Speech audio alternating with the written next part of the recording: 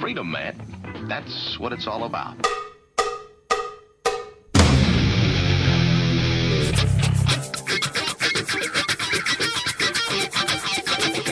You've got to groove on freedom, like the good book says.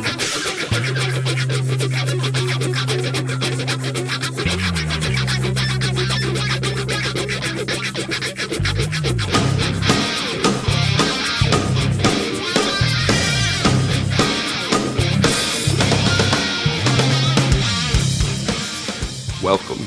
You are listening to What on Earth is Happening.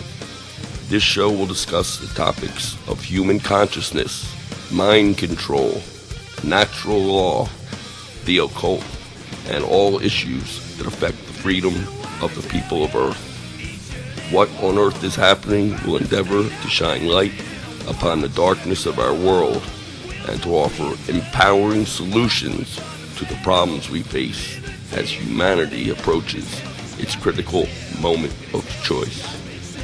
And now, here is your host, Mark Passio.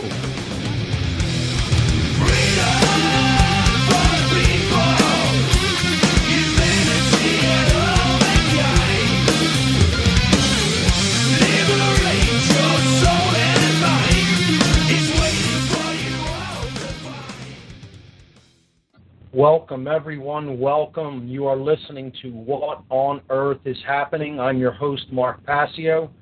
This show is live every Tuesday evening from 7 to 9 p.m. Eastern Time on my website, whatonearthishappening.com, and on the Revolution Broadcasting Network at revolutionbroadcasting.com.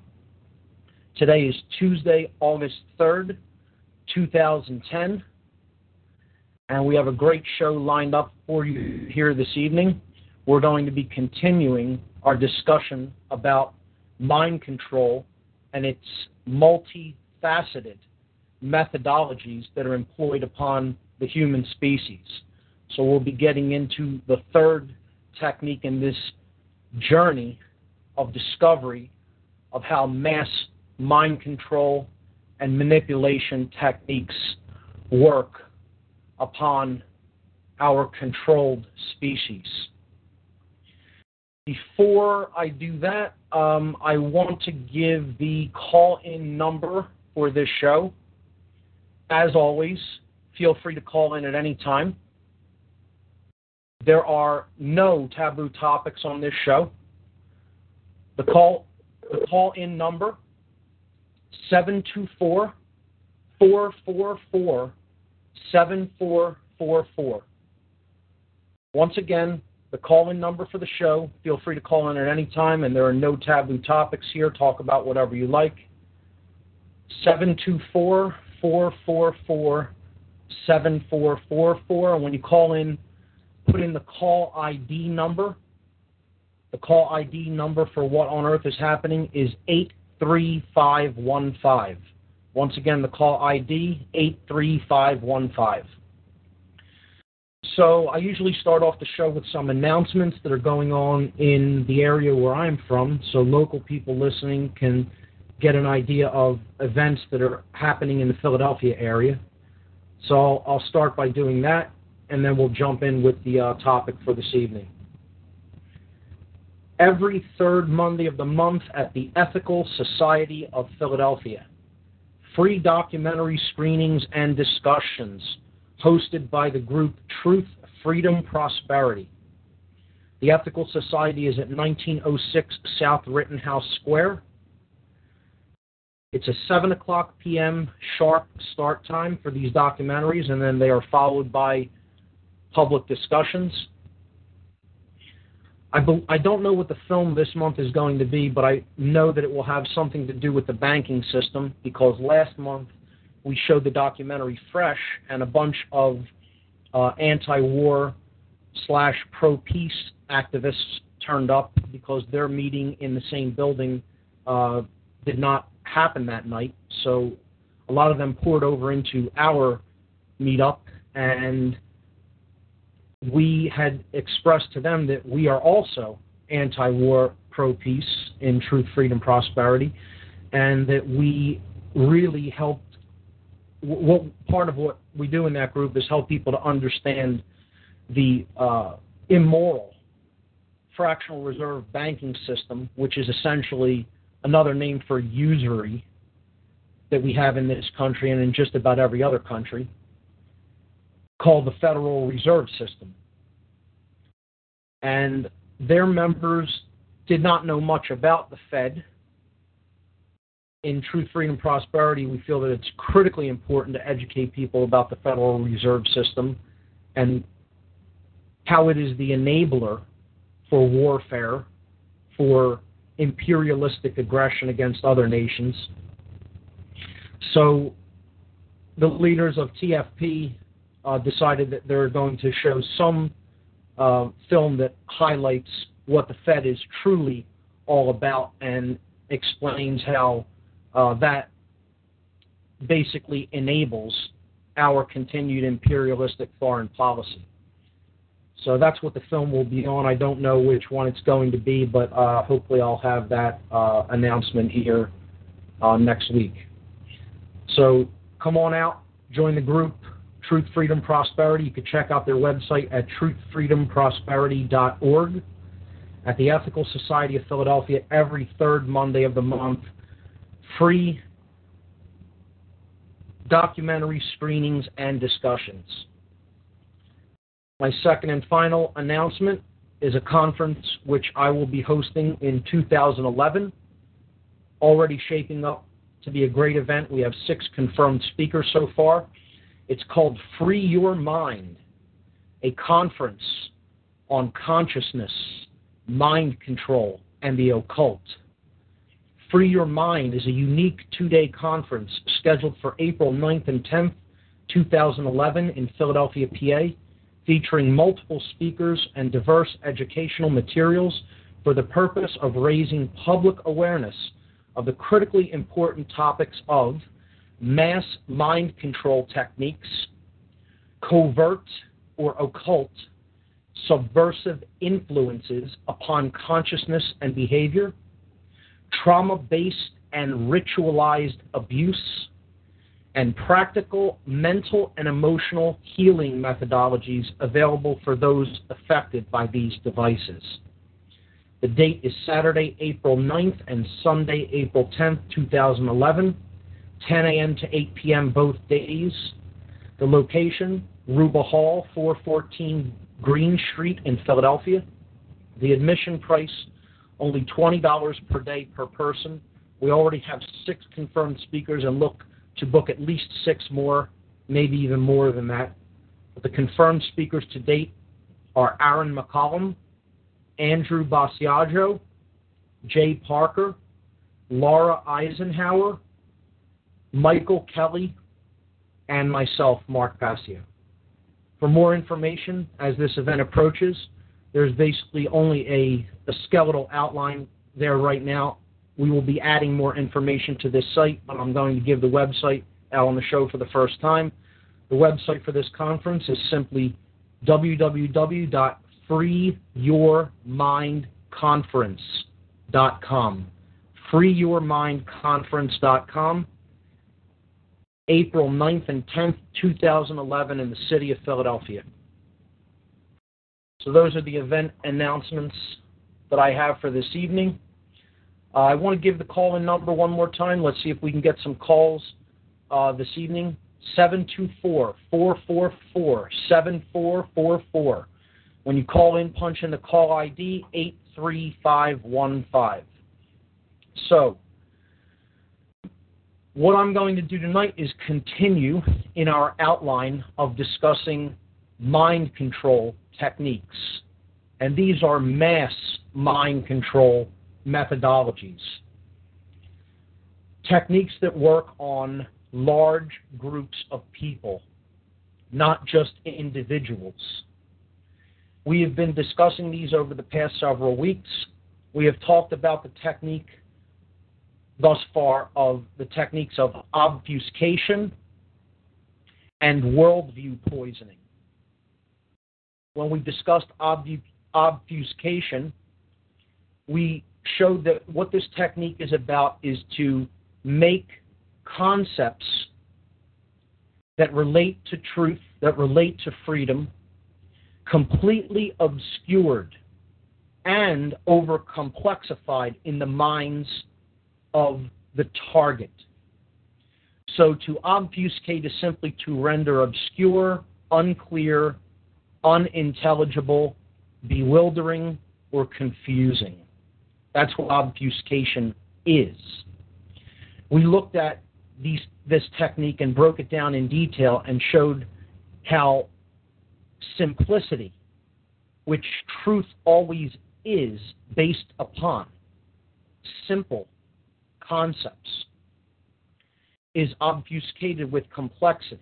This is to attempt to get someone to think that they can never understand simple truths. They're way too complex for my mind to comprehend. And so they will not look into information because they think they can't possibly understand it.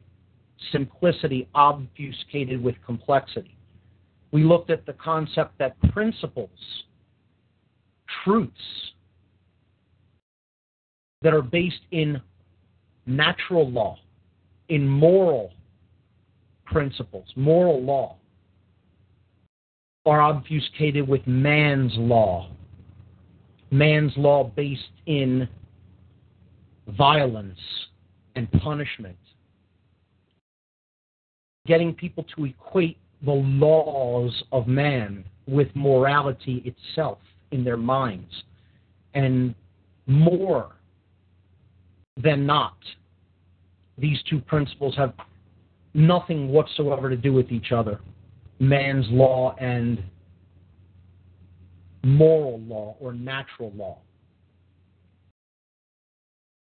We looked at how that was connected with dominion versus the fear of punishment. Dominion being ownership of self, governance of self. True self-respect or self-love.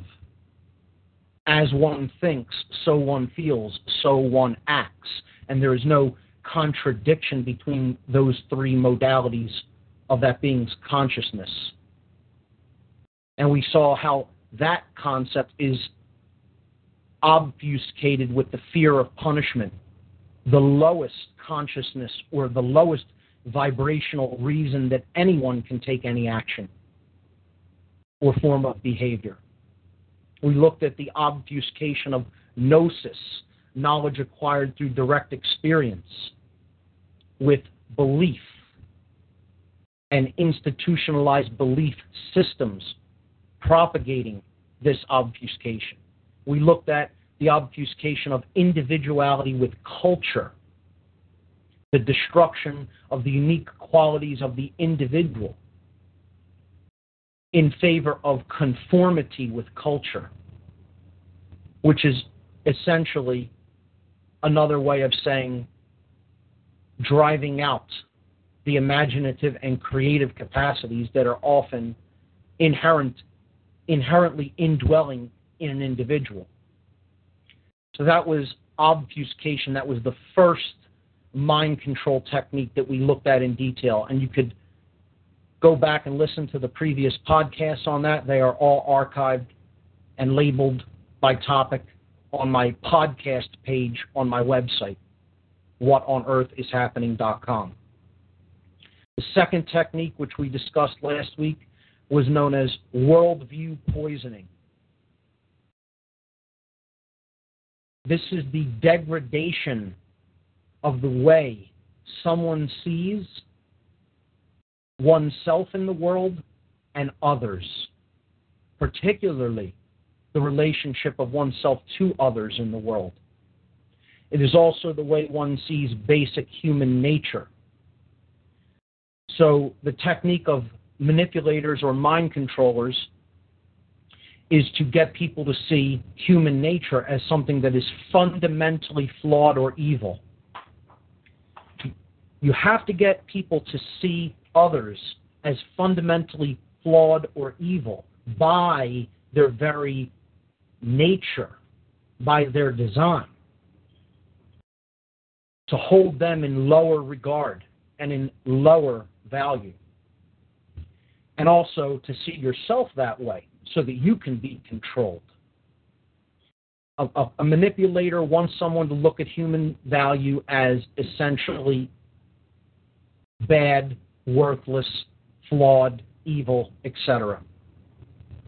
We saw how the true nature of the individual has to do with how they create themselves through what they take into themselves. Now, of course, that is partially conditioning and things that they do not, at the beginning of their lives, have entirely within their power. So it is largely conditioning that goes into the makeup or the nature of a person. But as they live and as information becomes available to them and as they develop the power of reason and will, they can choose actively, consciously, willfully to change that nature. So we talked about the concept of becoming or creating oneself. That is what human nature ultimately is about. It is not set as a default when we are born, and that's how that person is throughout their life. It is largely nurture, the conditions of nurturing when one is young, and then what one chooses to pay attention to and to involve oneself in as one lives. The quality of information that one takes into themselves, the quality of nourishment that one takes into oneself through the food that one chooses. The second component of worldview poisoning we saw last week was to devalue in one's mind what the true value of the individual is. The value of the individual is infinite. It cannot be given a number. Yet a controller, a sorcerer, a mind manipulator wants you to associate yourself with a number. Namely, how much money you make, what kind of car you drive, what kind of house you live in, what kind of clothes you wear, what you look like. All external properties, but never to look inwardly toward the self of whether one is upstanding, whether one is moral, whether one is united with oneself, such that as one thinks, so one feels, and so one acts. So the value of the individual has to be poisoned in the minds of the people for them to be controlled. That's the second characteristic of worldview poisoning. And finally, we talked about the possibility of change, how that has to be obscured and poisoned in the mind for someone to allow themselves to be controlled. You'll often hear that devastating question, but what can I do? By someone who doesn't believe that an individual has within their power the capacity to radiate change outwardly from themselves by setting an example. Of course, this is untrue. Change is possible. I will never use the word easy in relation to it. I know all too well the point at which we have arrived and where we are, and it isn't easy from where we are. We've allowed that, but since we're the ones who have allowed it, we can do something about it. Change is possible, but it must be willed into existence. It must be cared enough about for it to be willed. And one must know or possess the faculties of intelligence enough to understand how one would create positive change. So these three factors we talked about have to come together: intelligence, care, and will. And what I'm going to talk about tonight, that was the concept of worldview poisoning, those three things. A worldview poisoner wants you to think that change is impossible, when in fact it is not. Again, what I'm going to relate this concept to tonight is what exists in our primal subconscious minds. Because if you can prey on hidden fears that are often not even known to the individual, that are a collective meme, so to speak, that are a collective entrenched, subconscious, deeply programmed fear held at the subconscious level. And you understand how this works, yet your prey, your victims, your target for manipulation do not understand how those deeply entrenched fears work, why they are there, has never even looked at them, let alone confronted them. Well, it's child's play to manipulate the minds of people in that condition. See, it also connects in with worldview poisoning, because if you can affect someone's idea of themselves, namely their nature and the nature of others, their own value, and how much they believe that they can change and that others can change, well, you really have them right where you want them, because eliminating the possibility of change, the very thought that change is even possible, is killing the human imagination. For one to envisage one's way out of a problem, out of a circumstance that they feel is negative and that they do not want present anymore, the imagination must be present.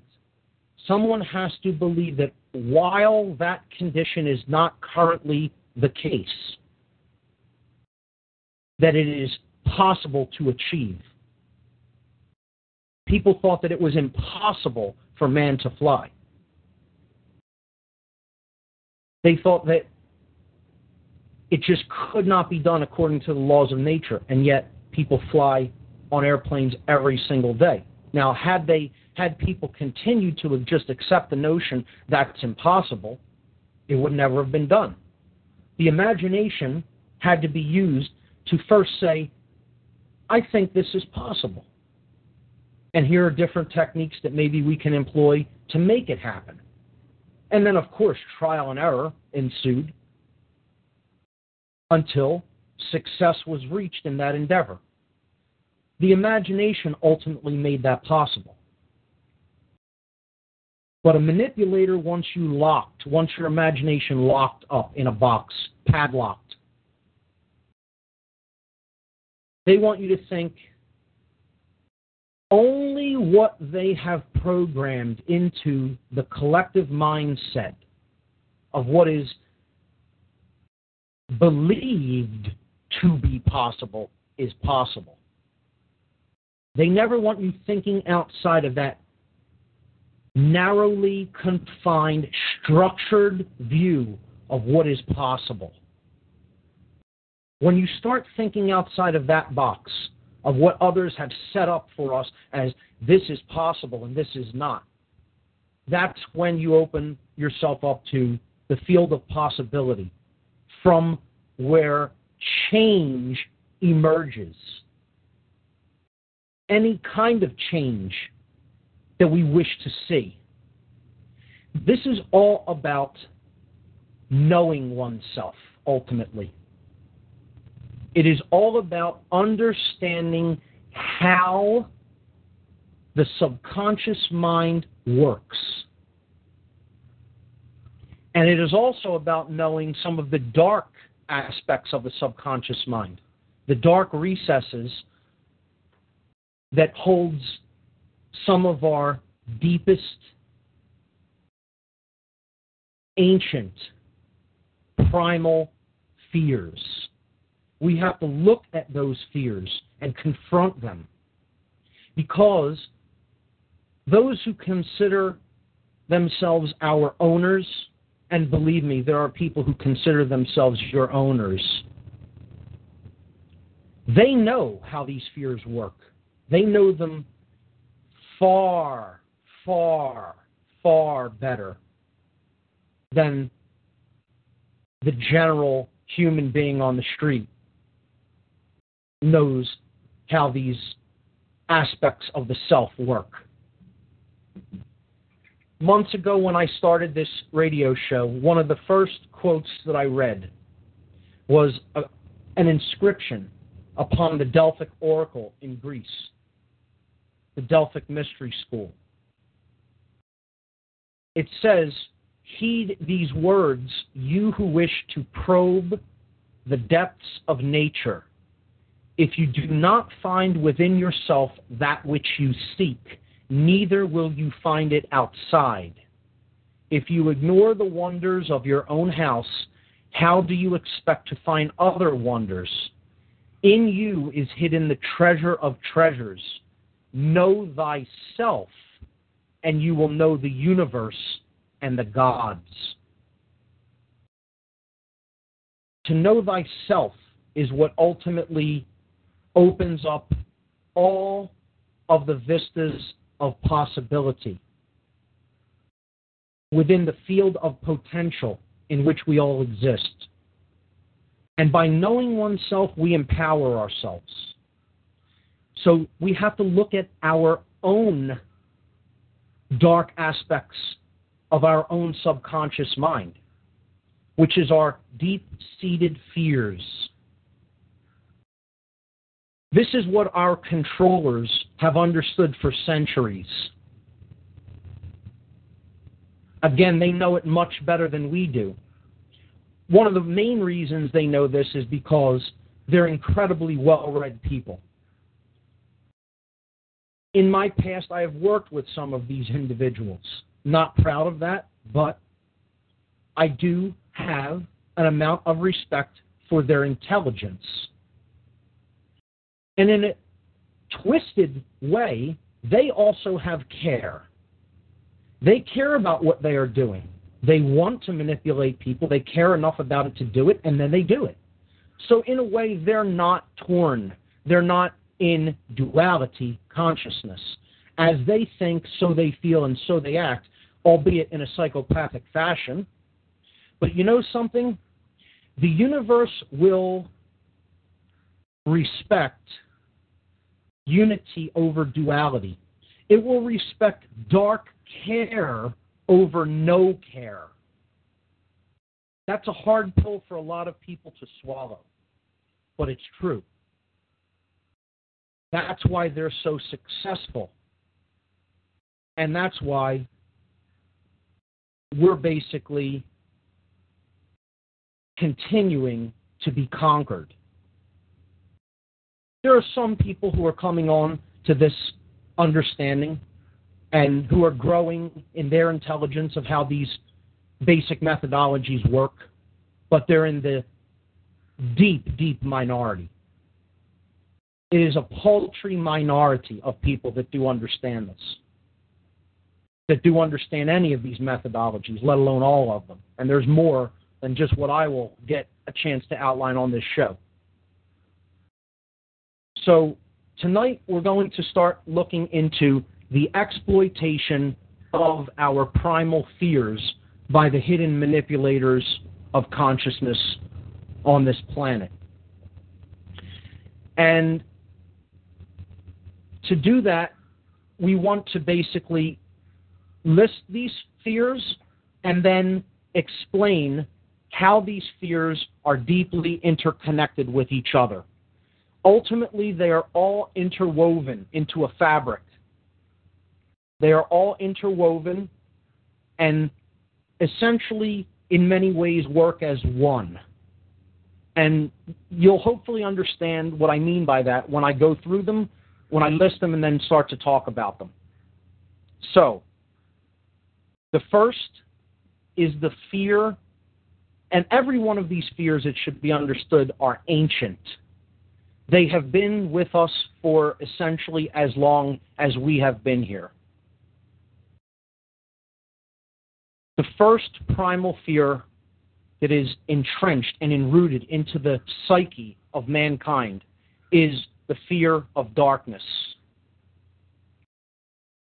Now that may sound strange to most people, but it is one of the most ancient embedded fears in our consciousness, is the fear of darkness.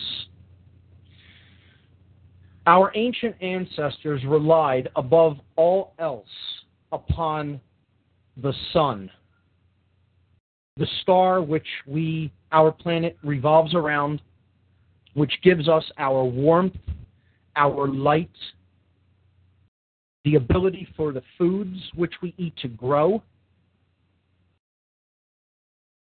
protection from predators that have better night vision than do we. When the sun would be absent in our ancient past before we had the conveniences of modern technology, the absence of the sun would essentially equal something akin to death. Food won't grow in winter climate. Things freeze over. Our ancestors would die of exposure. They would die of starvation if they were not prepared sufficiently to last through the winters, if they were living in non-tropical climates. The absence of the sun each night would lay our ancient ancestors open to predatory beasts like tigers, lions, wolves, hyenas, etc.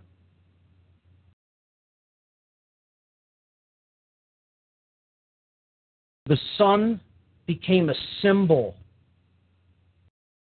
of power, of life,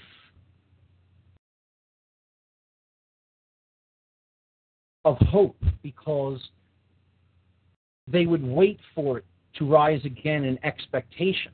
It would be like a savior come each morning.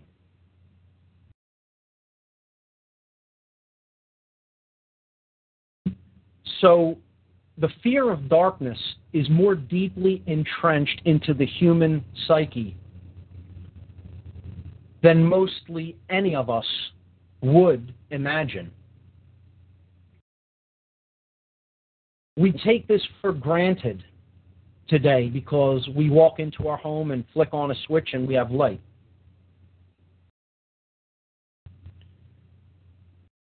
However, before that modern convenience was made available to us, essentially, human activity would stop when the sun went down for all intents and purposes. Yes, of course, we could build fires, but for the most part, we lived on the circadian rhythm provided to us by the rotation of this planet, and our activity would correspond with daylight, and our restful time periods would correspond with darkness.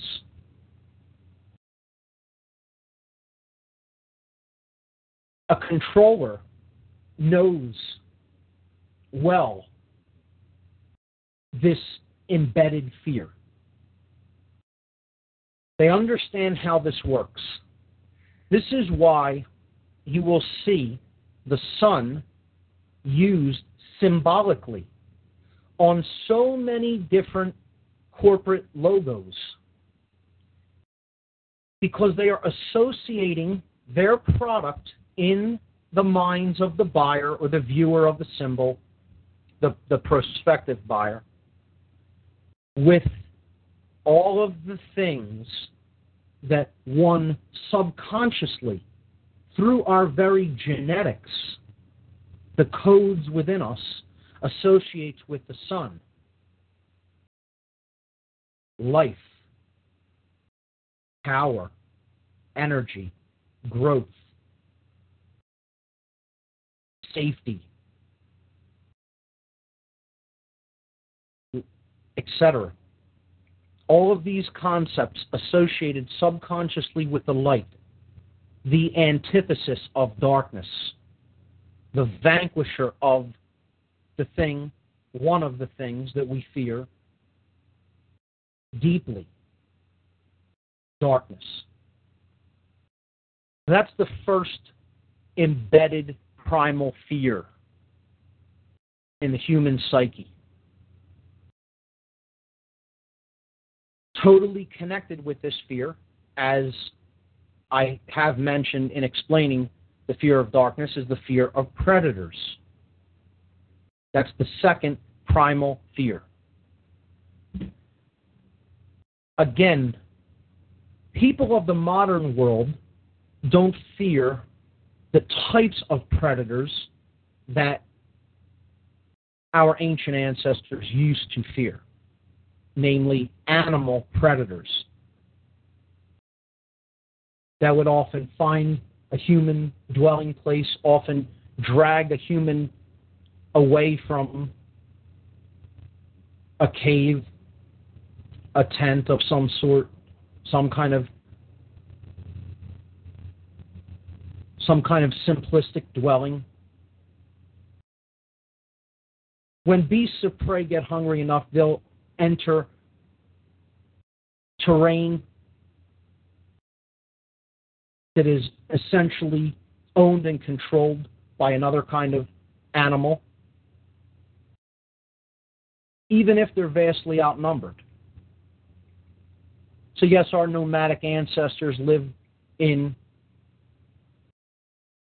roaming packs, let's say. But even one large predatory animal, let's say a mountain lion, could easily overpower even the strongest human beings among us. Of course, we developed weaponry to begin to protect ourselves against such predators. But even with our ability to create and fashion weapons and use them to our advantage, you always have to sleep. So our ancestors would many times be taken by surprise or picked off when perhaps we weren't in any kind of large numbers. So the fear of predators goes hand in hand with the fear of darkness. Bears, big cats, other kind of animals absolutely have better night vision than human beings. Human beings are not very adeptly suited for vision at night at all. Even other primates, gorillas, apes, orangutans, chimpanzees, they are much better suited for vision at night than are we. Human beings don't have very good nighttime visual acuity.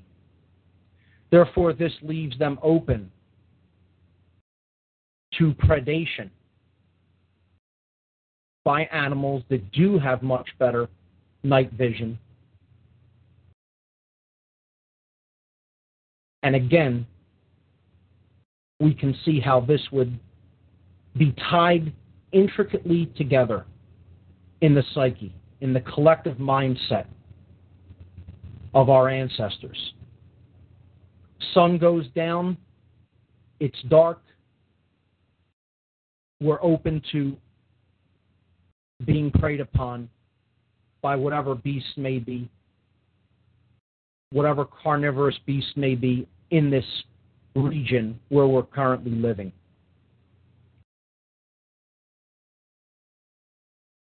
Hand in hand with the fear of being preyed upon is that ever-present, every night, fear of darkness. They're tied together. One is related to the other. Now, in the modern world, we still see this, although in a different way. There is still more human activity during the day than at night, even in cities where we have street lamps to light the city streets at night.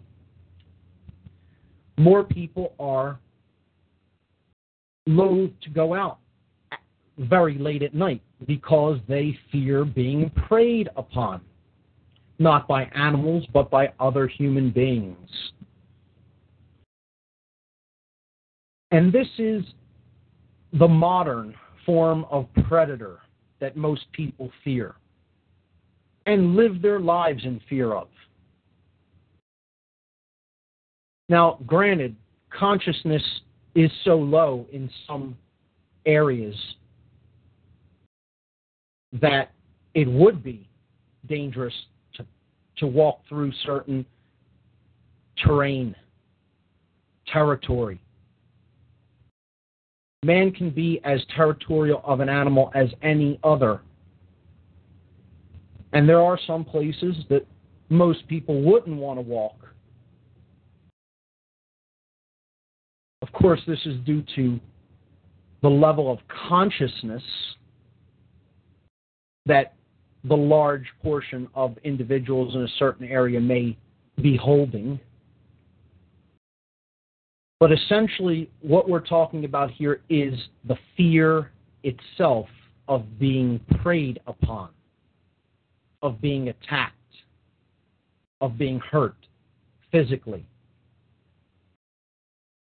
And most people do still live their lives in fear of this.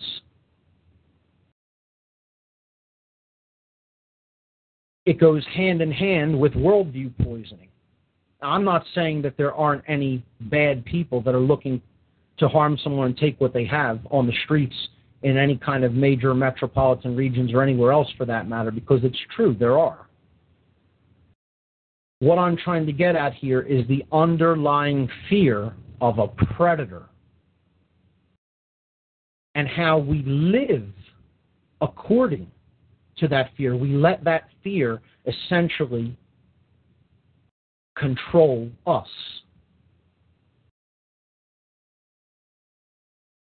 And controllers, people who want to manipulate people based upon such a fear, know this well. They know it well. What they know more than almost anything else, what they know better than anything else, is that given the chance, the vast majority of people will choose a form of control over a form of discomfort. I'll say that again. Most people will choose a form of control, meaning control that is actually directed at them, rather than choose a form of discomfort. And what I mean by that, what I mean by discomfort, is something that would require a difference or a change in how one lives their own lives to correct for something that is affecting them for the negative.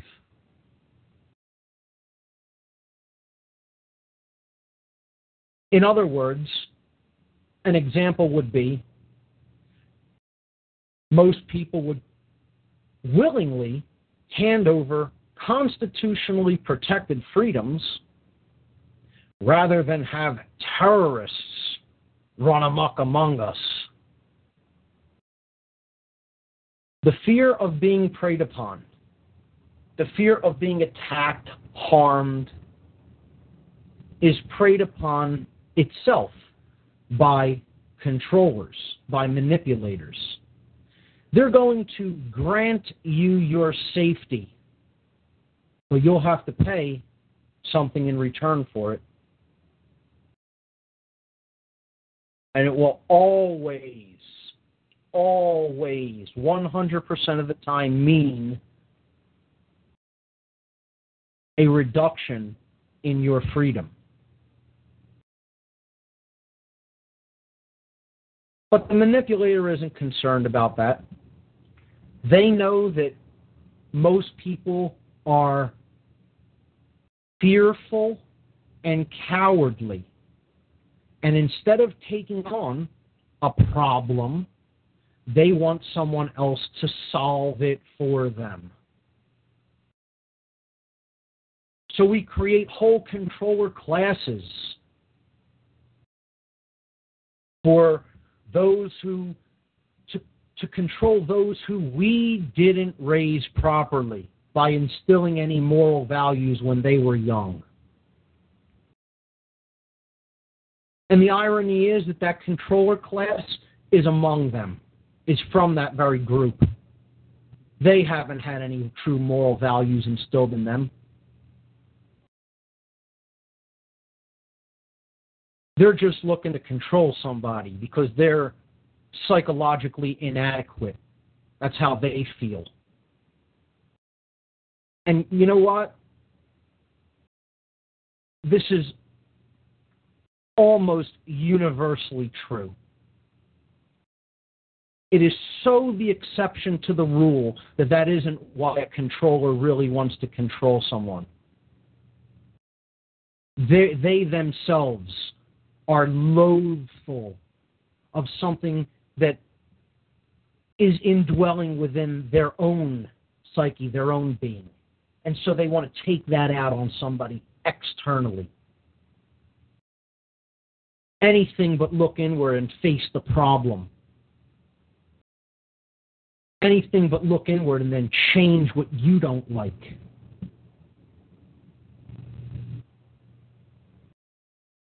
See, part of the main problem with the loss of freedoms in this world is that people are apologizers, but all in the wrong ways. They make excuses. They'll say, "Oh, it's not the institution itself.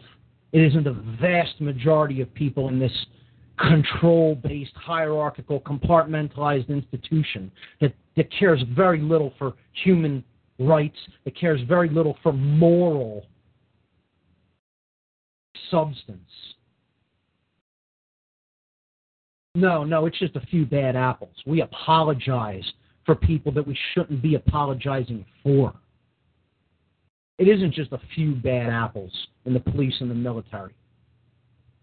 It's a systemic, overarching problem that affects almost all of those people that do this job. It's a problem. The problem lies in the very creation of an organization like that to protect us from ourselves, because we won't do the work to learn natural law principles and to teach them to our young. So, if it sounds preachy, oh well, that's how it is. I'm making a vow going forward that I'm going to really, really, really start turning up the heat as far as putting the responsibility on the shoulders of the people that it belongs upon. And that's your average person that doesn't raise their children. And when I say the word raise, I say it in a very specific way. We forgot what morally raising our youth means at all. And we teach them that all this control is acceptable because they'll have safety. Nonsense. Utter nonsense. And only a fool would accept that mentality. Only someone in deep fear themselves, that's controlled and owned by their fear, that's never looked at their own subconscious mind and looked at what they're really afraid of and then worked upon it to make themselves stronger by confronting those fears. And they're under mind control in a lot of different ways. The very nature of what they think human nature is, which we talked about last week. Other justifications that they use for statism and violence, initiation of violence against non-violent people, which is essentially what the state is. Everywhere, every kind of it, in any country, regardless of how oppressive it may get. or how much it may propagate the illusion of one's freedom. It's the same thing.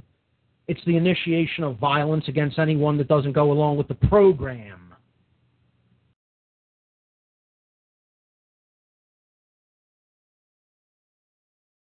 And that's easy to do, folks. It's easy to get people to accept. Easy to get people to accept. Because if you have a population whose mind is in a liquid sewage state by everything that they've taken into their body, by everything that they've taken in their mind, that show no will to change any of those things, they won't turn off their television, they won't eat decent food, they won't engage in any kind of activity that is edifying in any way. You know that you have them exactly where you want them because you know exactly what their fears are. You know what all the weaknesses of their psyche is. It's child's play. It's child's play.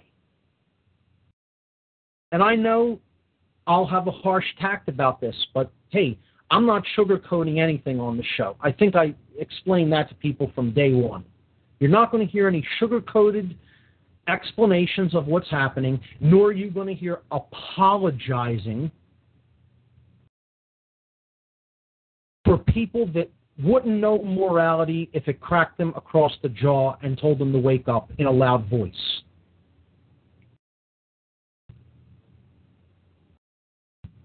And people don't look into this information because they are owned by their own fears. And until they start to confront those fears and work on them with no shortcuts, through education, through reading books, through going inward, if you get some information externally, then going inward and really making an examination of self.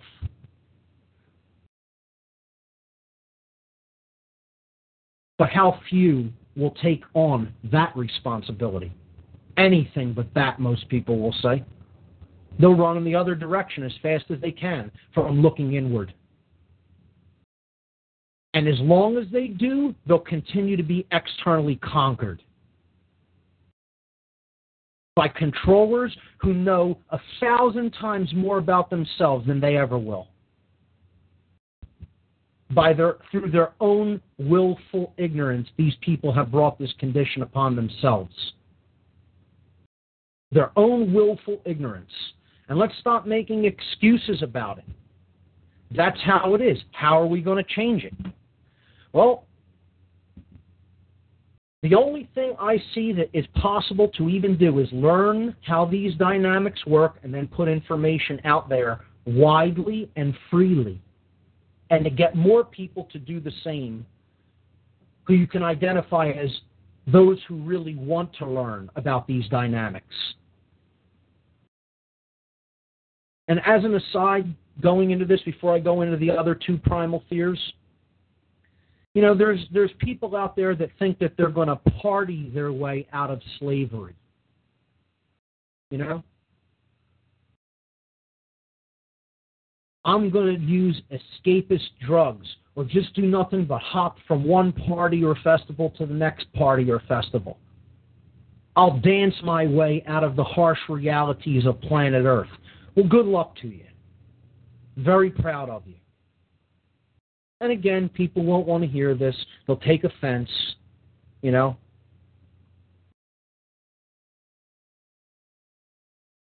Anything but work on the true, deep, nested shadows of the subconscious mind. And the people who they'll get the most upset with are the people that actually have done this work upon themselves. Because they'll say, you have no right to complain about other people. You have no right to point this out in others. Well, it is true. Those who live in glass houses should not throw stones. But some of us have shattered our little glass house. and it's a paltry few.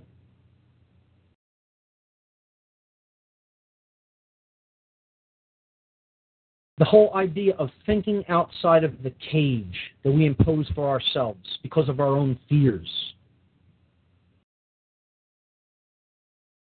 And none is more prevalent than the fear of predation, of being preyed upon. So we'll look to an even more powerful controller to say, please protect us. We'll do anything to be protected from these predators, even give up our freedom, our free will, our rights, inherent rights that no man has a right to take away. Yet because these controllers never hear the word no coming from people en masse, they'll keep taking and taking and taking. Because in their minds, not to say no is to say yes. In their minds, not to say no is to say yes. Whether you agree with that principle, that's what they're operating up under. That's the law they're operating under.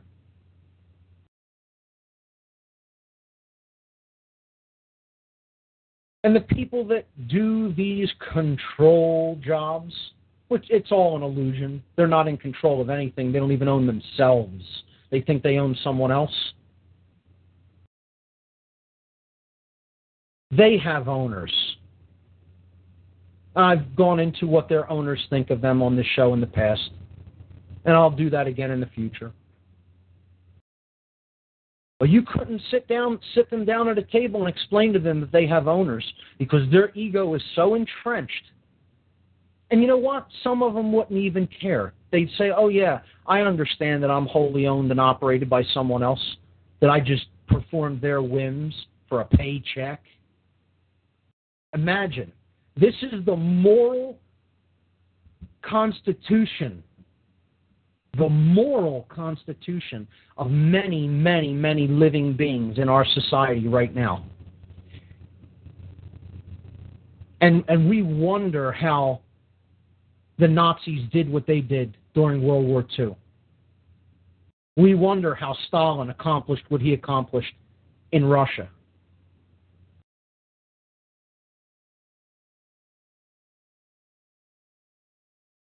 And people don't believe that this is going to happen here. When you have people that's how they think, I often think, what orders wouldn't you follow?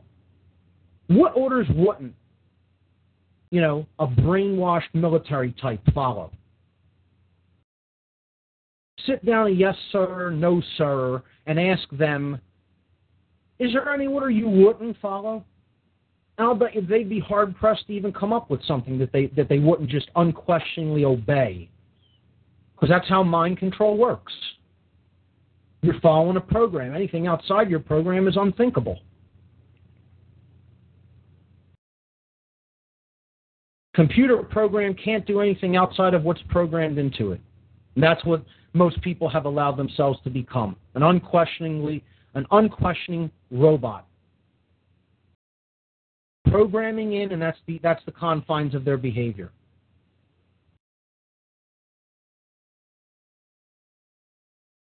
But again, sit and try to tell the hypnotized person that the illusion that they see upon the stage isn't actually there. They'll try to tell you you're crazy. And it's all because of spiritual weakness, folks. Let's not make any apologies about this. It's all about spiritual weakness. This is not something that people have had done to them externally. When I explain these techniques to you, please do not think that I am saying that the person who has the ultimate power in wielding these techniques is the controller themselves, because it is not. Their power is an illusion, and I've stated that before, and I will continue to maintain that. They have no real power that has not been willfully granted to them by someone that does not want to think. The end. And I make no apologies for people of that mindset. They have brought this upon themselves. And they brought it upon other people that do value their freedom, and they have no right to do that. They have no right to do that. People say, oh yeah, people have a right to be as ignorant as they want. Nonsense. You don't have a right to be ignorant when it affects my freedom, ladies and gentlemen. So go and tell that to the controller that doesn't care whether he's a slave, whether he's a house slave, and will follow orders unto the death like a Nazi robot. You don't have a right to affect my freedom in that way. You may think you do all you want, but that's a right you'll never have.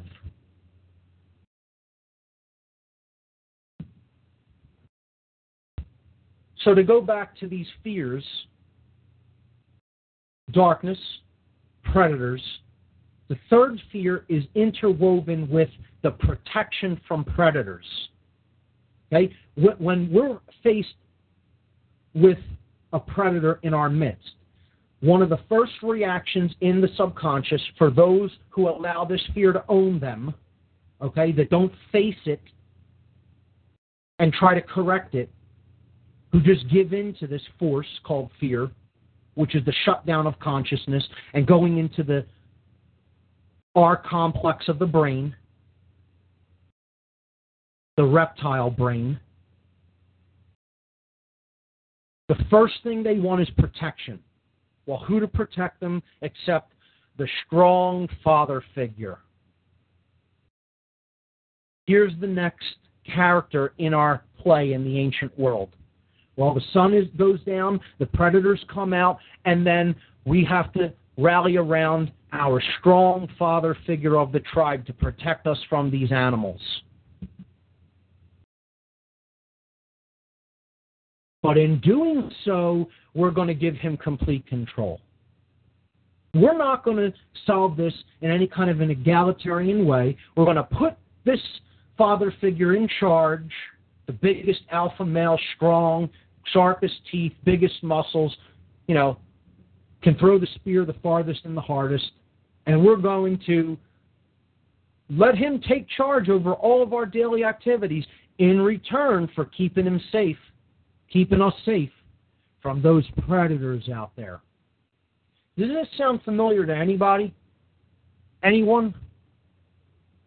Just sound like a familiar thing that's being played out again in our times? I don't know. Maybe it's just me.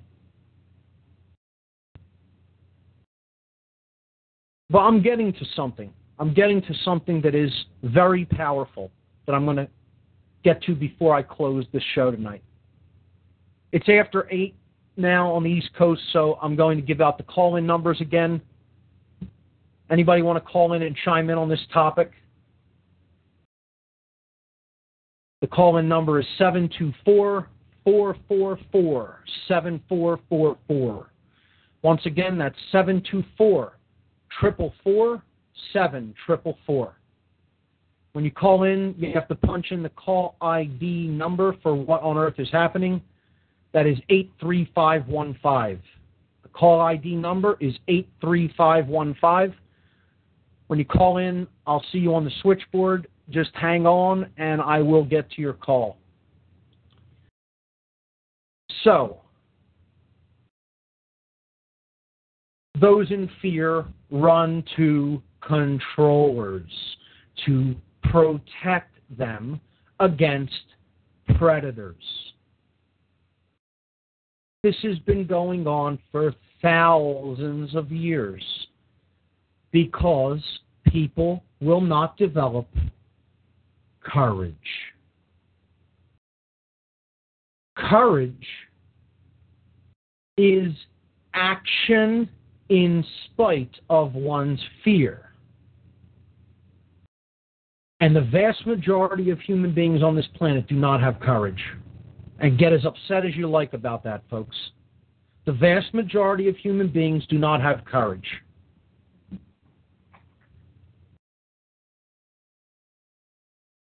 They look to an external controller to protect them.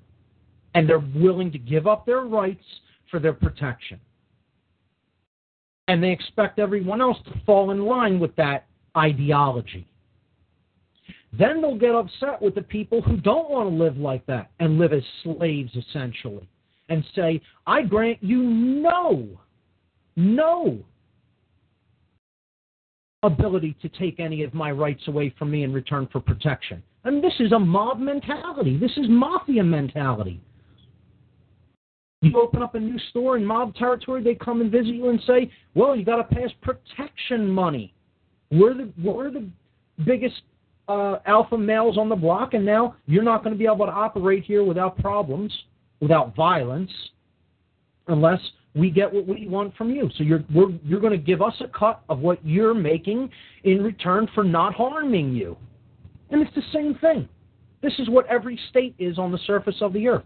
I want nothing from any state. I want the state out of my existence because I'm a sovereign being that isn't owned by anybody. You don't own me. The end. The end. No compromise. Zero. All rights reserved. Period. Yet, that attitude, that philosophy, is so in the minority in today's world that it is but a speck of light left in a dark world. People in the freedom movement and in higher consciousness groups, they make the very grave mistake of thinking that more people think the way they think than actually do. And this is something that is propagated by the Internet itself. The Internet is a wonderful medium, folks. I hope we have it for as long as we are here, and that it gets even better than it is in propagation of information and transparency of information. However, it does create a flawed way of seeing how many people are actually awake. We think because there's a vocal minority on the Internet that are beginning to discuss these issues, that this is some kind of common sense, widely known thing. What's going on as far as control goes, the moral issues that accompany it, and this awakening out of this trance mind. It's such a tiny fraction of people that you would be appalled if you even grasped how tiny that fraction is. I see this over and over again. People think more people are coming online to this than actually are. I don't want to be a naysayer in any way. I don't want to rain on anyone's parade. I just want people to look at things realistically. For example, right here in the city of Philadelphia, a few months back, they had an End the Fed rally on a beautiful day, a beautiful spring day, and 300 people, if that, showed up in a city, in a metropolitan region of 5-6 million people. I mean, it's ridiculous how tiny it is. For people that understand this, the effort needs to not just be redoubled. It needs to be thousandfold. Forget doubling anything. We're not even remotely near the amount of people that we need to reach. And it's largely because people are trapped in these fears. Hand in hand with the fear of predators and darkness, which is associated with predators, is the fear of abandonment. The fear of abandonment by that alpha male father figure. Because that represents having to deal with the predators for oneself.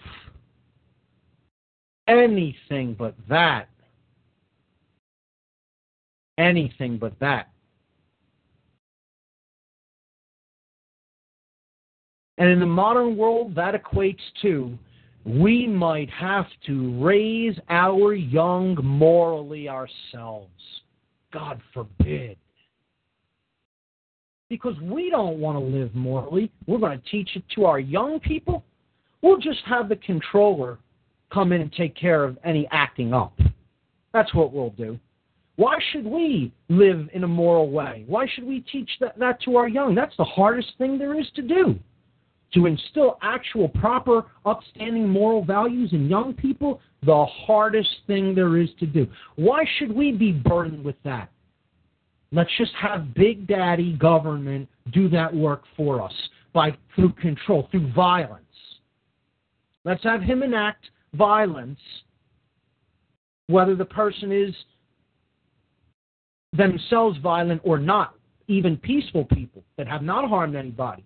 We'll set these unwavering laws that if you do not conform to, no matter how peaceful you are, violence will be enacted upon you.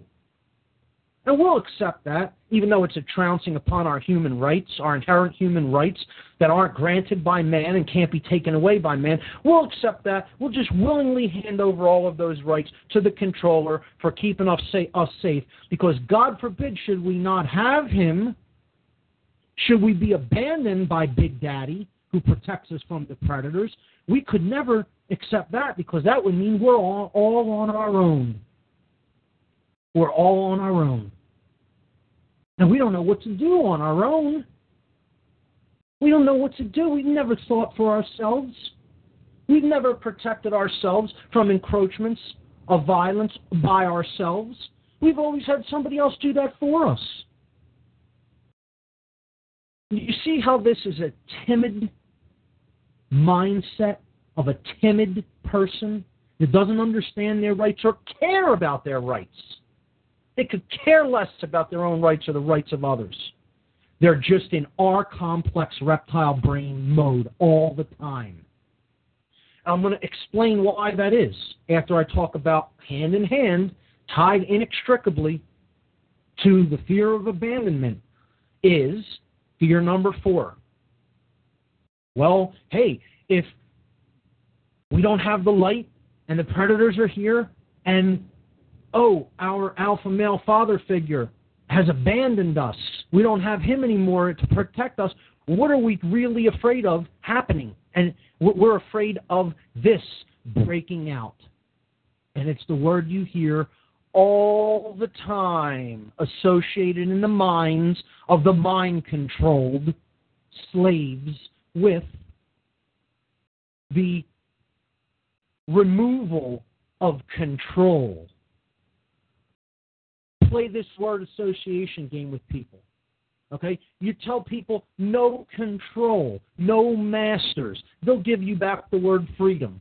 But tell people the first word that they associate in their mind with the word anarchy, and they'll say the magic word, because this is what the 4th primal fear is, the fear of chaos. There it is, chaos. We don't have these controls, and we don't have Big Daddy telling us what to do because we don't think for ourselves. There'll be chaos.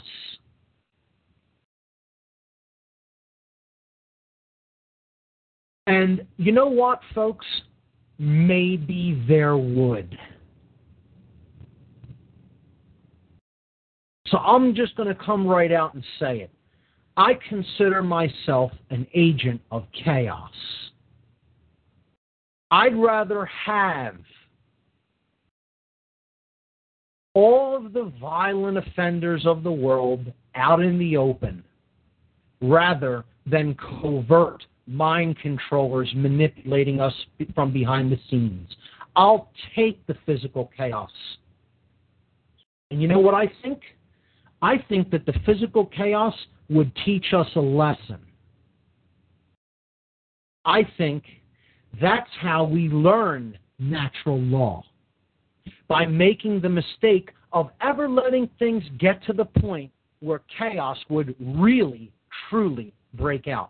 Then, only then, because of our ignorance, our apathy, and our laziness up to this point, I think only then are we going to start to understand how natural law really works, when we experience enough chaos in our lives. And guess what? We don't have order now. We have chaos now. We have chaos in a covert form, which is arguably much more sinister than chaos in an open form. But we have nothing that resembles true order.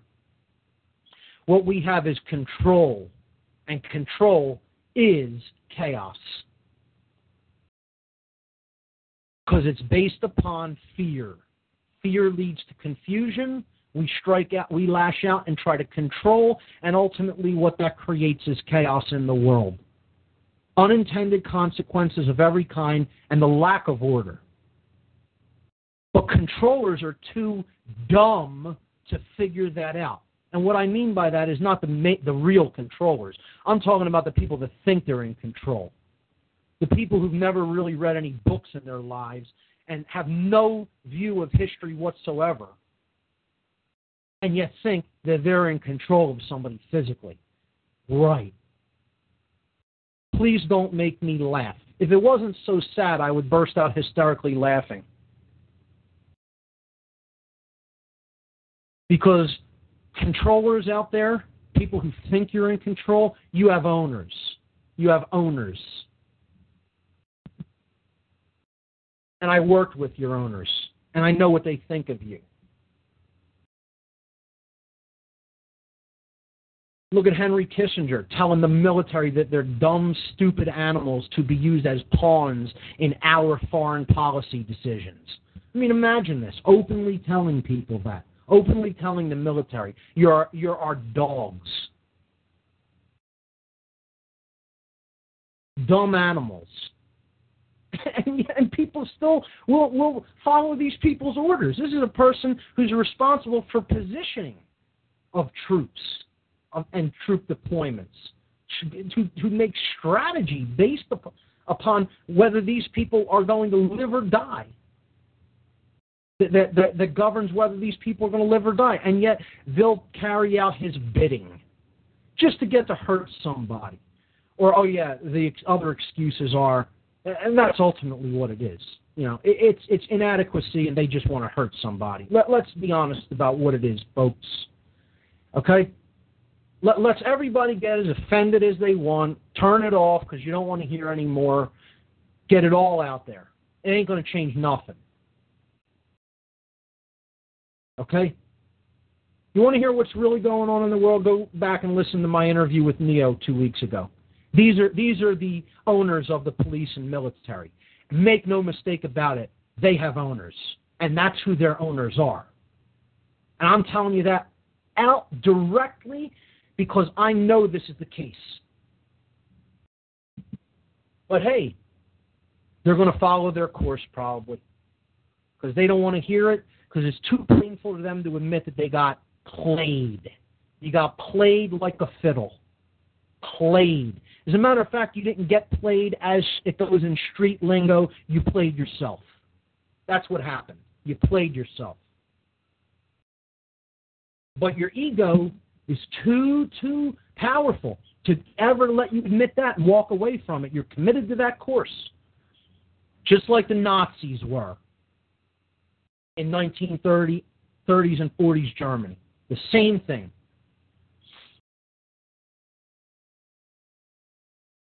Can't step back from your own mind and ego and admit that what you're doing is wrong. Because you don't really believe the nonsense that your owners are feeding you, that this is moral for you to do. They don't believe that. See, I ultimately do believe in, not believe in, I recognize the natural law principle of ordo ab chaos. Now, there are people out there who will think this is all evil, and there's not. It's a good side to it. When you start looking into deep meanings in occult words, symbols, phrases, etc., when you really do your study of the occult, this is not a negative principle in and of itself. It is twisted for negative reasons, and that is what I would call chaos sorcery, which we will get into in future weeks. But see, ordo ab chaos means that order will eventually emerge from a chaotic situation or condition. And in fact, when one does not do one's own work, so much when they fall out of doing their own work upon their own consciousness, upon their own psyche, upon their own subconscious, so much that they've created for themselves a condition of chaos. The only thing that will bring them out of that condition is more chaos. Is that condition becoming so unbearable and so uncomfortable that finally their ego is broken down. It is melted in the fires of purification to a point where they say, I cannot do this anymore. I cannot continue this course. I must change, because it threatens the very well-being and continued well-being of the entire species.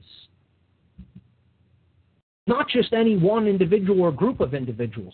The whole is detrimentally affected by the ignorance of the whole.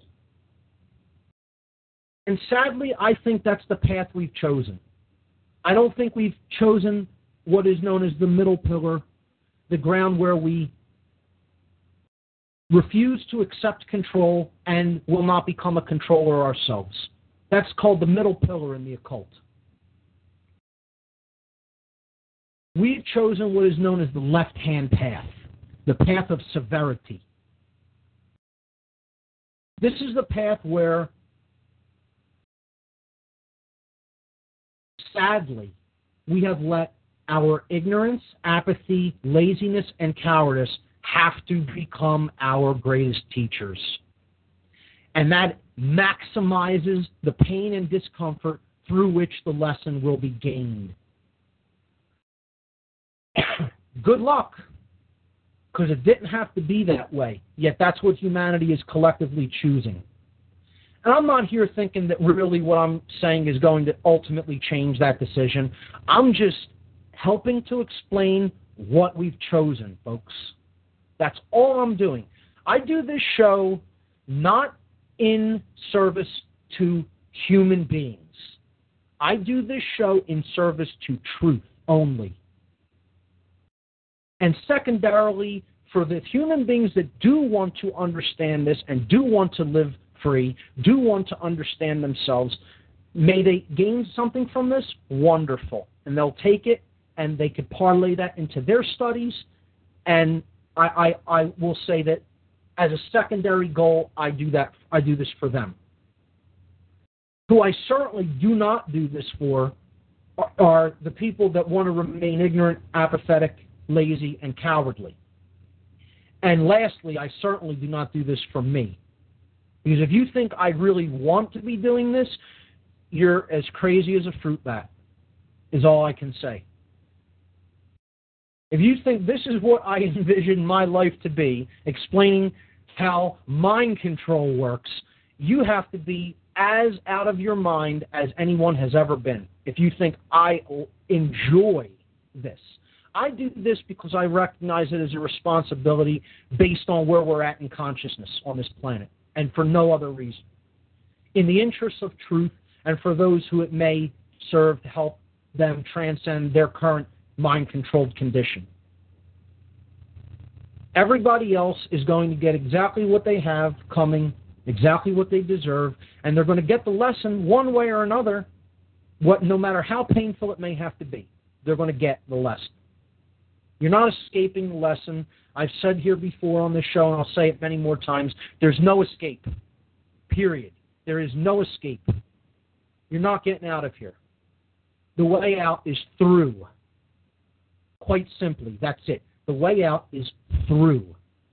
What is meant by that is you don't get past the lesson that is on deck for you to learn until you go through it by mastering it, by learning it well and mastering it.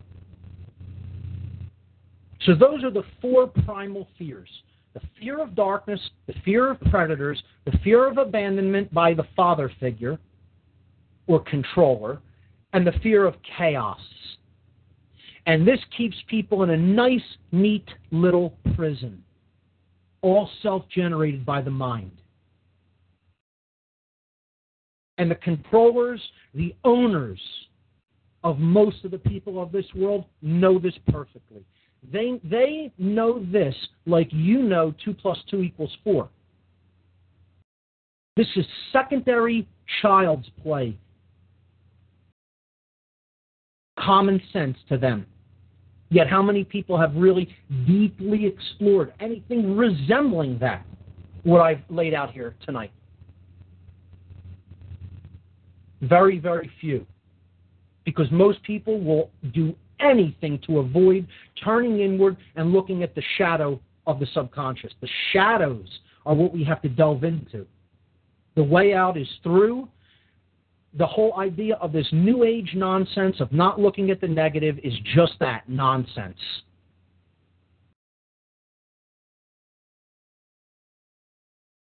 Everything is not okay, folks. I didn't say anything is not working as it should be working. The universe, its laws work flawlessly at all times and all places.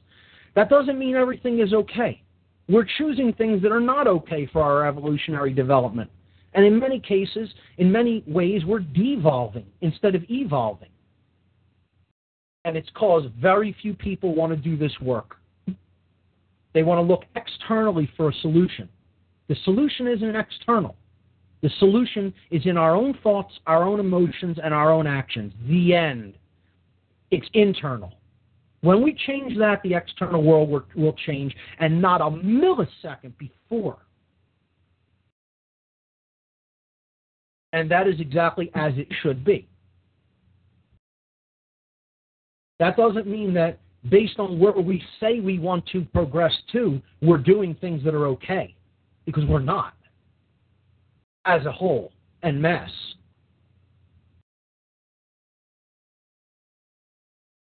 What do all of these 4 primal fears have in common? And this is the key, the crux of the whole thing. This is the most important thing to understand about the whole thing, of how we are exploited through our deep subconscious primal fears that are encoded right into our DNA, through our ancient ancestry. The main thing to keep in mind is that all 4 of these fears are completely associated with survival. The instinct to survive is the strongest instinct in the human species.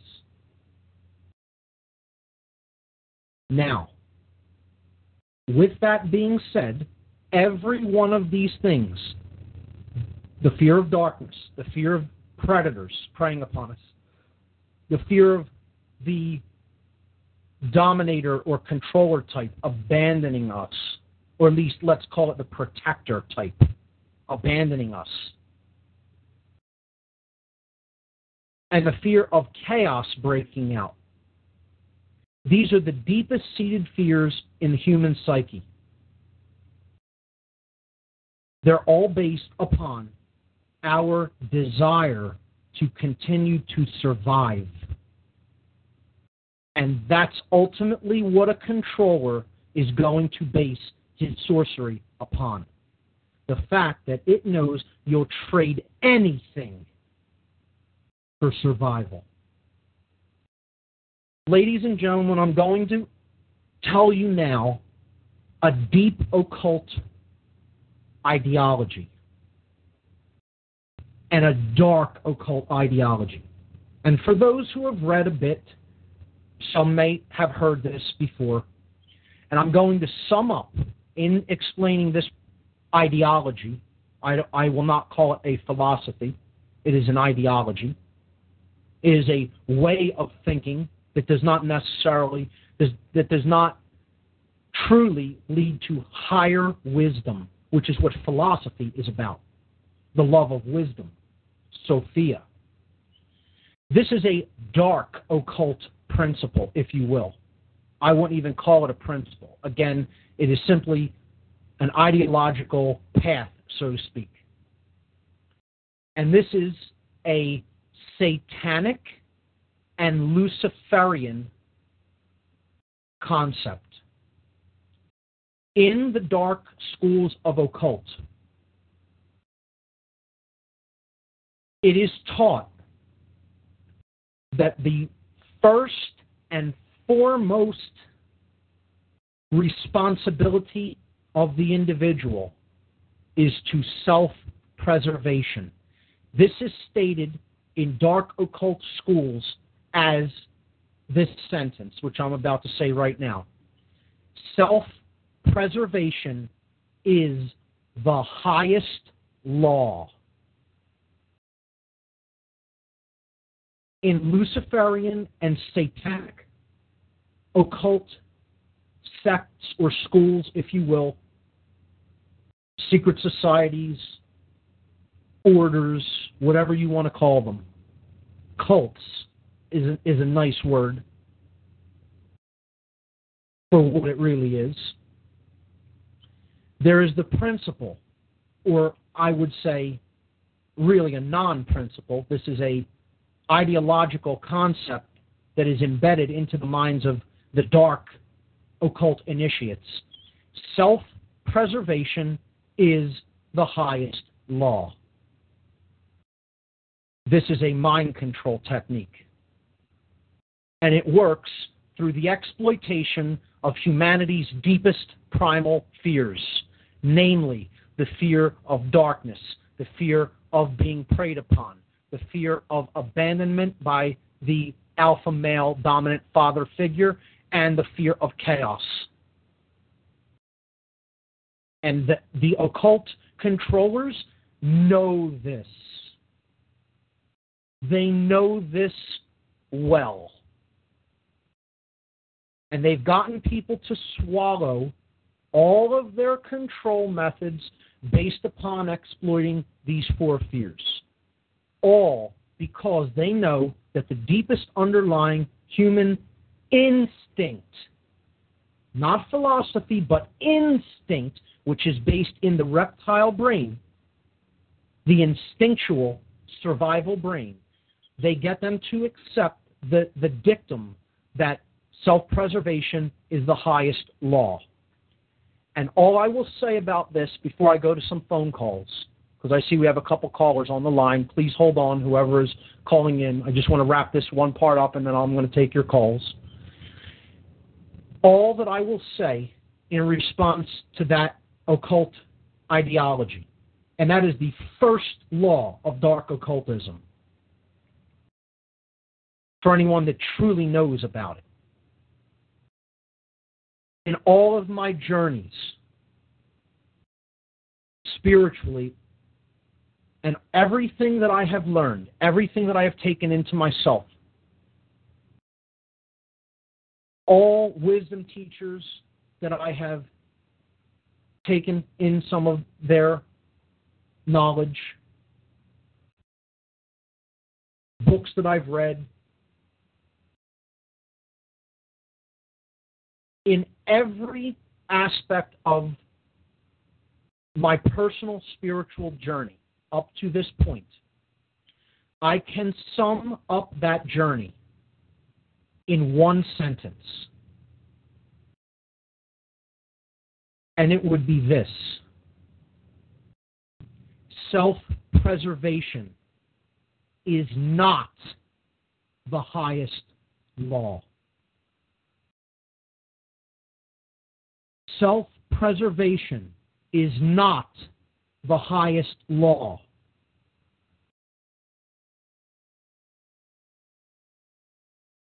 Let that sink in. Caller from New York. Caller from New York City. You are on. What on earth is happening? Hi, Mark. Thank you for taking me. My name's Mike. How are you, Mike? How are you? I'd like to thank you for all 19 shows so far. Nobody on radio that's being broadcasted digitally or not is really talking about or being as honest and as being as truthful and as wide range with the topics and knowledge that you have pretty much on radio at all that I'd heard. I'd like to thank you for doing what you're doing. I thank you very much for that compliment, Mike.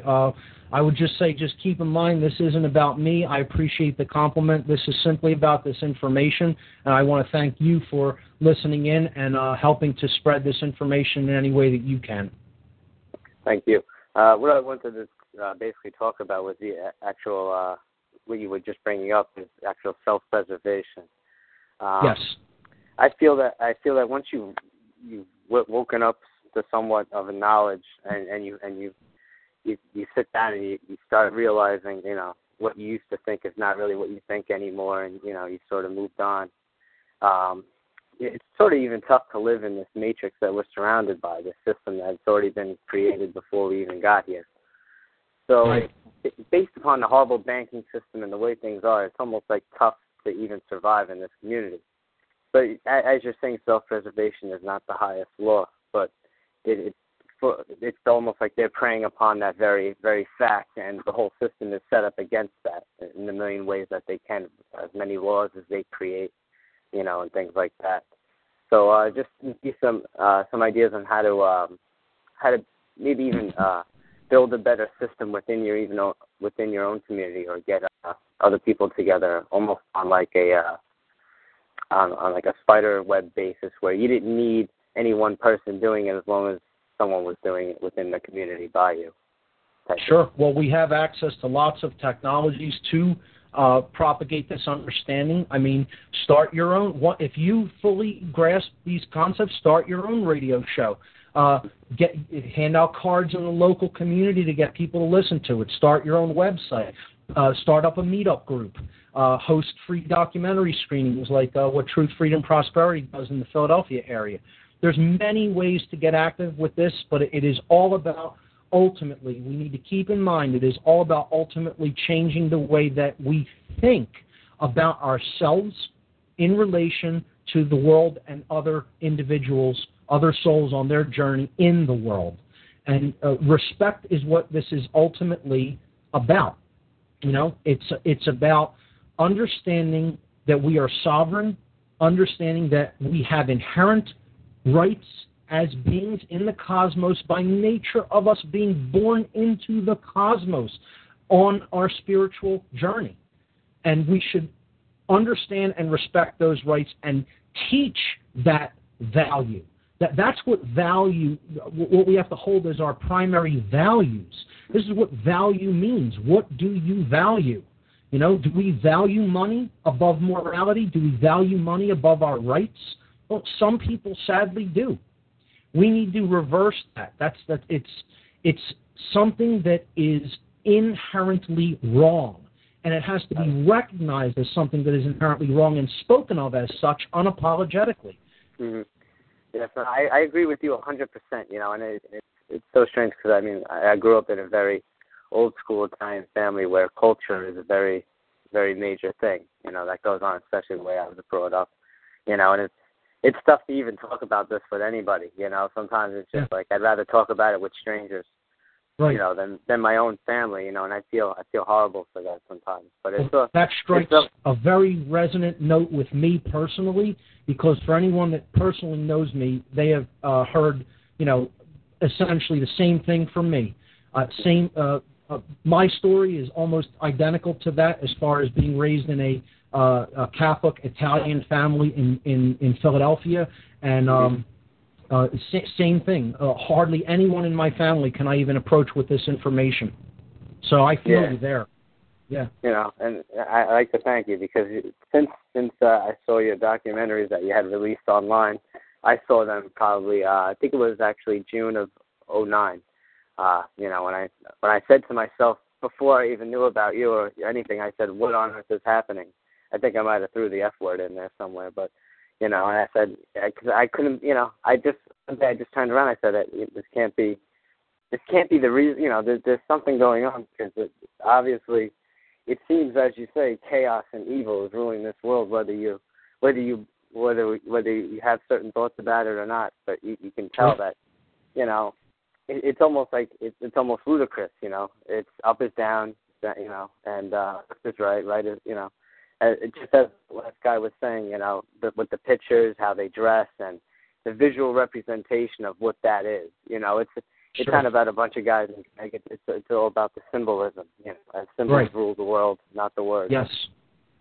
So, a book that I highly recommend people reading, not to get poisoned by it, to know what it is going in, because it is one of the books that really led me into my dealings with the occult in a dark sense. And I think if people read this, they will understand that what is ultimately being built in our society is a satanic structure. It is a satanic system that is being built. Read the book, The Satanic Bible by Anton LaVey. Now, I know some people will say, oh, why are you even telling people to read something like that? Because it contains in it the ideology of the occultists that are really running the world. It really does. If you read and understand that book, you will understand the perspective of the mind manipulators of this planet. Yeah. Well, I was one of the ones that was lucky enough to get one of the ARCs that you had sent out. So I was the one from New York that had got the ARC that you had sent out to everybody. Fantastic. Oh, yeah. Mike, okay, great, yeah, thanks for calling in, man. What did you think of it? You know what? Once I saw your documentaries, I started creating my own ARC just naturally because I'm a computer guy. So I had some of the stuff you had, and I added to it. So now I got close to 2 terabytes myself. Wow! You know, and like I said, awesome. A lot of that stuff I upload to Scribe all the time, and I made torrents of as much as I could. So, and it's going well, and you know, and every day is, you know, because just recently I had my apartment went up in flames, and there was a lot of chaos. Yeah, no, it's okay. It was electrical fire in the morning. Everyone got out safe. Everything was all right. But that's basically what I learned was through the chaos. I mean, you almost had there was a situation thrown at you where you woke up in the morning, there was smoke. Everyone got out. You know, you figured out where things were going. You know, everyone called 911. You got pets and everything. So we all made it out alive safely. Everything was great. But basically, what I'm seeing from that now, a couple weeks down the road, is that sort of like it's the laws of physics inside the house. Electricity, water pipes, not a good combination. So That's just the physics. That's just laws of physics. Could happen anywhere, anytime. It's going to happen. But the chaos in the world is sort of it's coming to it's escalating as we're going. I see it. You know, every day there's like another oil rig is hit. You know, and by a boat, and another guy ties a grenade to a pole, and another guy shoots up another place, and it's all just a lone guy, and it's all just one day under the rug, go back to sleep. You know, but if you see the patterns and you're awake and you can read between the lines, you can see something's coming. You know. Sure. And I think what you're doing is quintessential, and I think the timing is perfect. And I just wanted to say that especially. So thank you, and I will continue to listen and continue to get the word out myself. Mike, thank you so much. Okay, thank you, Mark. Have a great night. You too. Take care. Great caller. What Mike from New York was referring to was when he was talking about the ARC is I've made available to people a 1 terabyte hard drive that basically contains, it is just full of digital information, books, audio, video. I think there's 5,000 books, over 5,000 books in PDF format on it. There's something like 22,000 MP3 files and about 1,800 video files. It would take literally, a lifetime to go through all of it, but it is digital information that I have assembled over the years. I waded through my collection for a friend and put some of the best materials all on a 1 terabyte external USB hard drive, and I copy that up for those who want that. So on my website, if you subscribe to the newsletter, essentially whenever I send information out to those who are on the newsletter, I include a little PDF document that explains what the ARC is and how to go about obtaining a copy of it. So that's what Mike was referring to there. But I'm glad to see that there's other people who are very activated, and that's what we need more of. So, Mike, thanks again. I'm going to go to another caller here. Caller from southeastern Pennsylvania, you are on. What on earth is happening? Hey, Mark, it's Chris from New Jersey. How are you? Chris, what's up, man? Mark, listen, always great to hear from you. It's good to hear you every Tuesday night as well, Mark. First, I want to thank Mike for all he's doing as well. That's great. That, we have people helping people, and that's how it's going to get done. Even though right now it looks pretty bleak when you look at the numbers. But you hit the nail on the head when you said that people are confusing themselves with their bodies. I know that sounds crazy, but when I look at why we're in the state we're in, it comes down to fear. And then the question becomes fear of what? Well, it's the fear of running out of money or the fear of starving. So people are linking up the fear with their physical existence. And I can understand how they do that, but by doing that, I think they make a serious error because they're never going to be able to face their fear unless they get rid of that notion, which I think is garbage. In fact, I know it's garbage because I am more than my arm and my leg, and I know that I go on after this world. I am energy. I have infinite life. And if people would come to that realization, the controllers would be shit out of luck. They wouldn't have any way to control us anymore, and we would understand why, what our purpose is and who we really are. Agreed. Totally agreed. That identification with the purely physical is a left brain imbalance, and I spoke about it when I talked about the barriers to self-realization, to understanding what we truly are in former podcasts and in my presentation. So that's a really great point that you bring up. You can only really control someone through fear when you have them completely identified with the worldly. Now, this isn't to say that we should go in the other direction, and as I was talking about, people who have escapism, as one of their plans and think that there's no work to be done here on the ground, so to speak, and they will indulge in, drugs in a way that really doesn't promote true expansion of consciousness. It's just for a means of partying and, again, aren't really doing any hard philosophical work with people. They're just, think that they're going to party, again, like I explained it, party their way out of slavery. And, that's the opposite end of the spectrum, where, people think that they're going to meditate their way out of slavery as well. That we could just meditate and the world will suddenly change. It isn't going to work through either of those methods. Those are real right brain, imbalanced ways of approaching this condition in which we are currently in. And the real left brain way that keeps it this way is the left brain form of imbalance that keeps it this way is total identification with the physical. Right. Yeah, I think that, the Oracle of Delphi, know thyself, and Socrates said the same thing. I think if people went inside themselves more, they would be more likely to come to that realization, and I use the word realization intentionally, that they are not, their physical bodies, that there's more to life than just their life. In other words, they're here to learn something and to do the right thing when it seems hopeless. And that's what I'm doing. And I guess that's what you're doing, too, because I don't see a lot of hope out there. I don't see a lot of waking up. But I'll be damned. I continue to do what I do every day, trying to help people along the process. But in the end, realizing that the only person I can save is myself. That's quite true. I think we can be of influence to others, but ultimately we have to do our own work upon ourselves.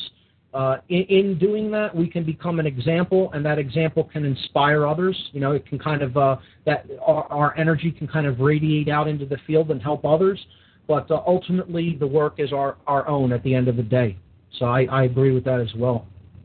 So, Mark, I'll let you go. I appreciate all you do, and I love listening on Tuesday nights. Keep up the good work. Thanks so much, Chris. All right, take care. Have a good one. Bye-bye.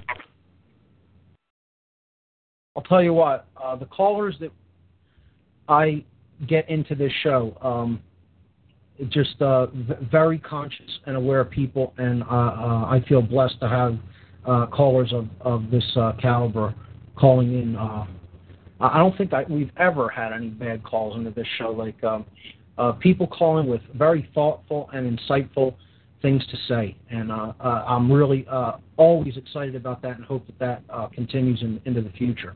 So callers, thanks so much. I don't see anyone else calling, so let's see.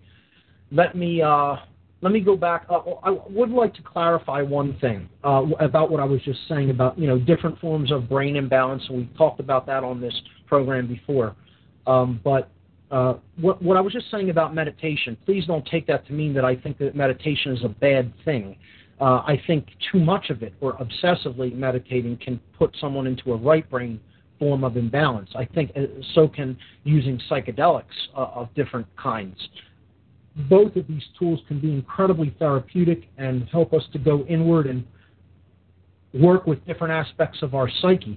But you have to know yourself enough to know when that becomes a crutch or even an imbalancing factor. So that can be a fine line that one doesn't really see very clearly when one is in the throes of those things. It reminds me of Dick Sutphen telling a story, and Dick Sutphen, I think, is an excellent teacher. Sutphen, Dick Sutphen, and I have a lot of videos and some audio by him, and I think that his work is very good and should be looked into. He tells a story in one of his workshops where a friend of his was obsessively meditating day after day after day. After learning the technique of TM, Transcendental Meditation. And, at some point it helped him get over different kinds of anger and rage, but then he became so obsessive with it and doing it for hours a day that he couldn't really focus or concentrate, and he was, kind of not really performing in his work as well and didn't feel clear. So he didn't feel like he was able to consciously focus on something for a long period of time. So when he went to a doctor who, I guess, did a scan of his brain, and the doctor said that the scans of his brain showed similar patterns to when someone is very, very high on marijuana. And he was taking nothing. He was taking no prescription or any other kind of drugs. So what was producing that effect was the obsessive meditation, and it produced a very right brain form of imbalance in this person's neocortex. So I think there's a balance to be walked in all things as far as what we're going to put into our body and mind. And meditation is one of those things. I think it can be a powerful tool. However, if it is done in balance, in a balanced way. So I just want to clarify that before anybody thinks that I'm down on the practice of meditation as a whole. I am not. I think it is a very useful tool. But I think it's the same as something like psychedelics. It can be a very powerful tool and teacher, but if it is overdone or if it is done for frivolous reasons or escapist reasons, then it can become a problem, and it can prevent someone from seeing truth. So that having been said, let me just go back to the idea that self-preservation is not the highest law. This is probably the one overarching principle that I feel I have learned in my overall journey. That being said, I'm not saying that we should not strive to survive, and that when we are threatened, that we should not face a threat that threatens our survival. And I think there's no greater threat to survival than the globalist agenda. These people want to poison us. They want to wipe out a large portion of the human population, and they're indiscriminate about it. They don't care who's doing good or bad. It's just people are people to them, and they look at the whole world as one neck for one noose. So if they're going to wipe out a whole bunch of good moral people with people that they consider vile or animalistic or predatory or what they call useless eaters, first of all, I don't think anybody has a right to make that decision about someone else's life. But, you know, they look at it as their threats to them because they own this planet. They think this planet and their resources belongs to them, and people belong to them, and they can do with it what they will, and they can do with people what they will. I think they're delusional. But, you know, as I was saying before, the state of most people is that they don't have any of the developments in consciousness. They don't have intelligence, care, or will. And nature will respect those who at least have some or even all of these qualities, even in an imbalanced, twisted way. And that's a hard thing for people to understand. Nature will respect and grant power in some form to those who are unified with their thoughts, emotions, and actions, even if it's not for good. This is why they're basically kicking our rear ends, folks. They are unified. As they think, so they feel, so they act. And I'm talking about the dark occultists, the globalists, the sorcerers, the mind manipulators, whatever you want to call them, the Illuminati. It doesn't make a difference what you call them. They're the psychopaths who are running the show here. And they have their energy focused. They have their consciousness unified. As they think, so they feel, and so they act. And the universe will have a modicum of respect for that. Whereas it will not grant any power to or respect for those who do not have any of those principles unified. We'll say we want something and then do something completely different. That is the antithesis of creating that dynamic that we say we want. So our actions or behaviors betray our thoughts and emotions. And that's the true mark of the beast. That's why they say that the beast's mark is carried in the head and in the hand. Because when what is in our thoughts is betrayed by the actions we take with our hands, we have accepted the mark of the beast. It is a symbolic thing. This is a symbolic way of looking at duality, consciousness. We have to bring our consciousness into unity consciousness. As we think, so we feel, so we act. I think I say that at least once on every show because it is the most important principle to understand in taking anything away when you're listening to this show. Bring yourself into unity. And that is why I will make the seemingly dark and bizarre statement that in a way I have respect for the dark occultists that are running the show here. And I do not have much respect for people who are completely in oppositional consciousness with themselves. With themselves. That is the worst place you would want to be. Particularly those who know and do nothing. Wow. Is that not a place you really want to be? People who know and are not taking action, man. All I have to say is that's the last place I'd want to be. But our opponents in this grand chess game, if you will, they're unified. They have a dark form of intelligence, they have a dark form of care, and they're willing to carry out that vision. We have to become unified in the same way for the right reasons.